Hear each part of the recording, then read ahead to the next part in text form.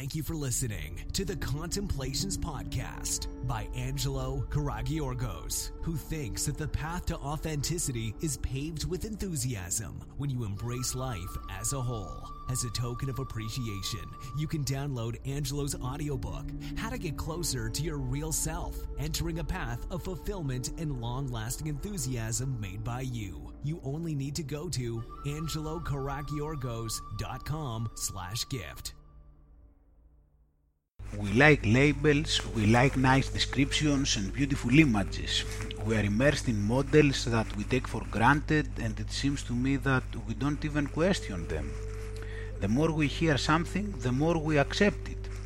Sometimes we recognize it when it happens to others, but we most of the times don't seem to understand that we may be part of a similar process too. I have visited several different European countries and talked with educated people. One would expect to hear very different points of view, but this hasn't mainly been my experience. I read the news not so much to be informed about the reality, instead to figure out what kind of propaganda is now played and for which hidden purpose, what is the reality they want to put us this day. These are the news for me. The popular sites like Bloomberg, BBC, Reuters, etc. help me have an understanding about these mainstream ideas. Unfortunately, I roam around Europe and talk to people only to hear the same opinions expressed in these media.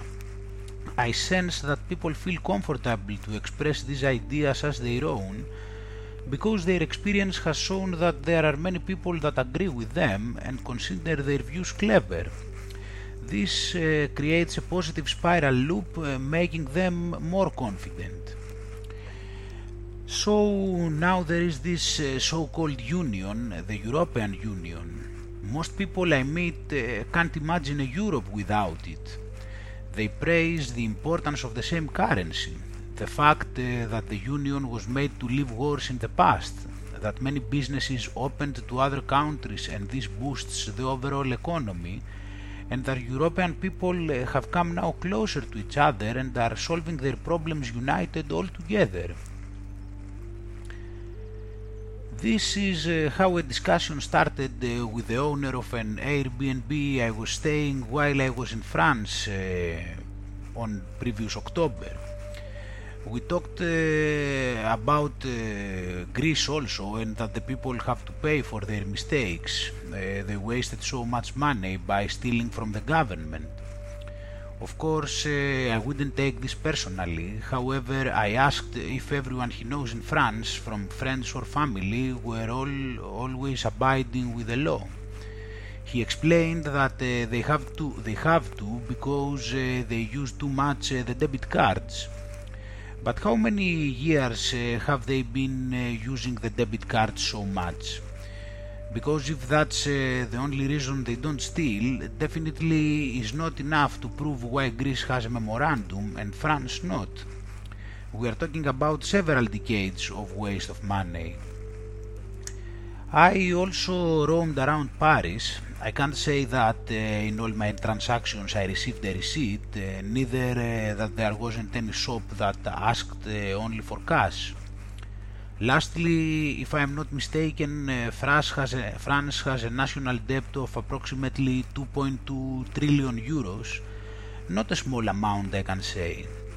And imagine that this amount has tripled since 15 years ago, that was 800 billion euros. Also, as percentage of GDP from 58% at that time now is almost 100. It's just that in France there wasn't even a need for a memorandum. Similar measures were passed there like Greece directly by the government and supposedly without external orders. I'm not saying all this to prove that Greece is innocent and perfect or that I know all the solutions to society's problems. We have, though, in my view, to consider several aspects and not be stuck to popular ideas that are spread on purpose, making all logic commit suicide through black or white thinking, focusing on the negative, overgeneralization, and so on and so forth. One argument I hear a lot is that it doesn't matter how much you owe if the economy is productive. I promise I have tried hard, but I cannot grasp well this concept. I cannot make any sense. Even if the economy is productive, why would someone enjoy owing more and more? Do you like having your personal debts increased even if you make money? Or the national debt will be paid in the later centuries, so that's okay? Or there is no problem because we have figured out with the lender the dates and amounts to be paid, and we will surely always be able to manage the payments together with the new loans. How can this be just fine? I can understand someone to take a loan for a specific important reason, or for an investment that you expect that you will make more than the repayment of the loan. But this is something entirely different. We are right now watching a debt monster increasing everywhere radically, and it's a clear starting proof about how fake in reality is what we call money. The latter is a whole different topic. However, I would urge everyone I know to consider a little bit, in case they haven't already, about this agreement we have all made about the meaning of money. Can money be created? And if yes, by whom? What does money mean? Is there something behind this paper or number on computer? Is there? At the same time, he was opposed to the Catalan independence because it is led by populists. Although this is also a pop media idea, I think that this is correct, and I agreed. Not that I know all the facts in detail. Anyway, Puigdemont, after the problems started increasing, he left to Brussels anyway, but I don't believe that anyone can become popular and create a movement unless he is a part of the system too. Else he would have been stopped earlier. It doesn't matter at all if he shows that he is opposing it. Such level of efficiency and even more have reached the games that are played with the information nowadays. Like in chess, every piece of the system has their distinct role and strategy, which is expected to lead to the desired by the elite results. But I wanted to leave Catalonia behind for now because I desire to know more about France specifically. I heard what I expected, not because I am so knowledgeable about the news of France, instead because, as I mentioned, I hear the same things happening more or less everywhere I go, and together with the Reuters website I have learned all this by heart. So he told me that Hollande was by far the worst president ever. He did the opposite things from what he was promising and made everybody angry for surrendering France to Merkel. He told me that the taxes have increased shockingly. He had just received his 3-month bill. As he is an employee, when I asked him, he verified that the laws that protect them have radically decreased, while the laws that protect the businesses against them had increased.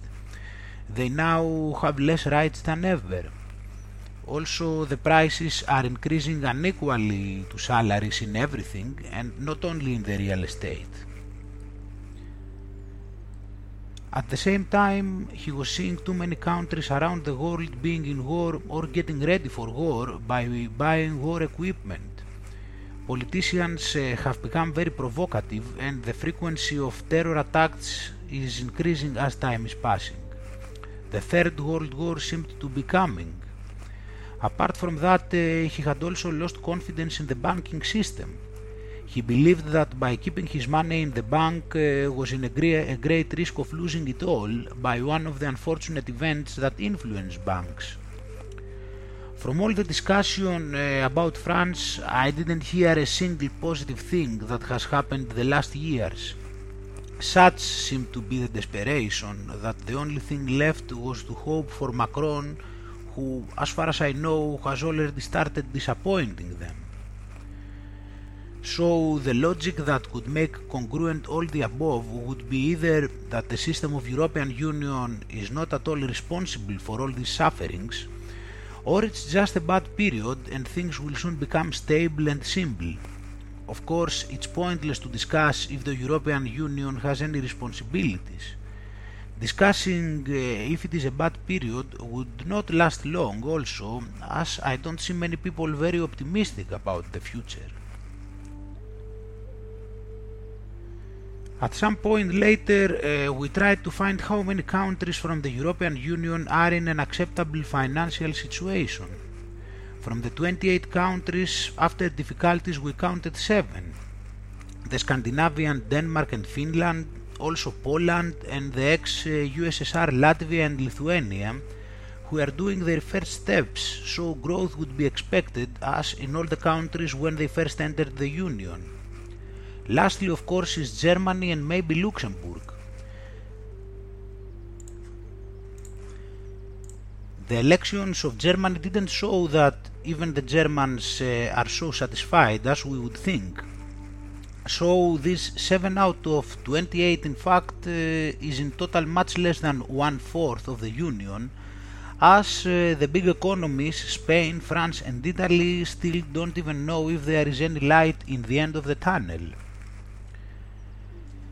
Catalonia was also in my mind, as I mentioned. As I have many times heard from many, one reason he didn't want them to leave was that this might be something to be followed by many other cultures, resulting in the division of their countries or the Union. Any populist should not have the chance to influence the people and create problems. But problems to whom? To the status quo? To the already accepted situation, maybe? Ethically speaking, I said, what if you had a girlfriend and she wanted to leave you?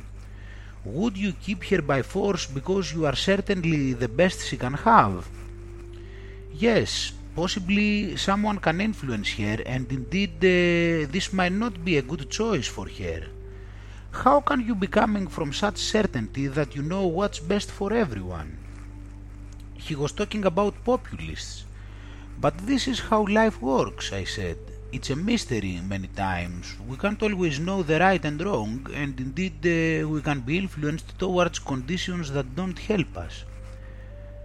But since you don't like populists, and I don't like them either, let me pose you another question, I told him. What if all these that preach for the goodness of the European Union are populists too? Have you ever considered that, or you take it for granted and you just oppose the ones that you want to change this already accepted situation? Because from what we are discussing all this time, I don't see you having so many gains, contrary to what was promised to you. I didn't receive any reply to that, but I hope that I have posed some thoughts to him, thoughts that I am sure he hasn't been used to hear. I wasn't talking because I wanted to win in the arguments or to convince him or even worse change him. But I hope we both gained as I did, and I have now these thoughts I am expressing here together with the wonderful memories of the city of Paris. As if we are impressed with a very well taken care of cake, having chocolate, caramel, nice design, interesting decoration, strawberries all around and looking delicious, but when we try it, the strawberries are rotten, the chocolate has no sugar, and the cake starts melting even from the very first minutes that we started trying it. But we insist on the idea. We go around and shout how delicious this cake is, even though in reality it is a disaster. Or we say that we will make it a good cake. We don't need any thoughts to predispose us.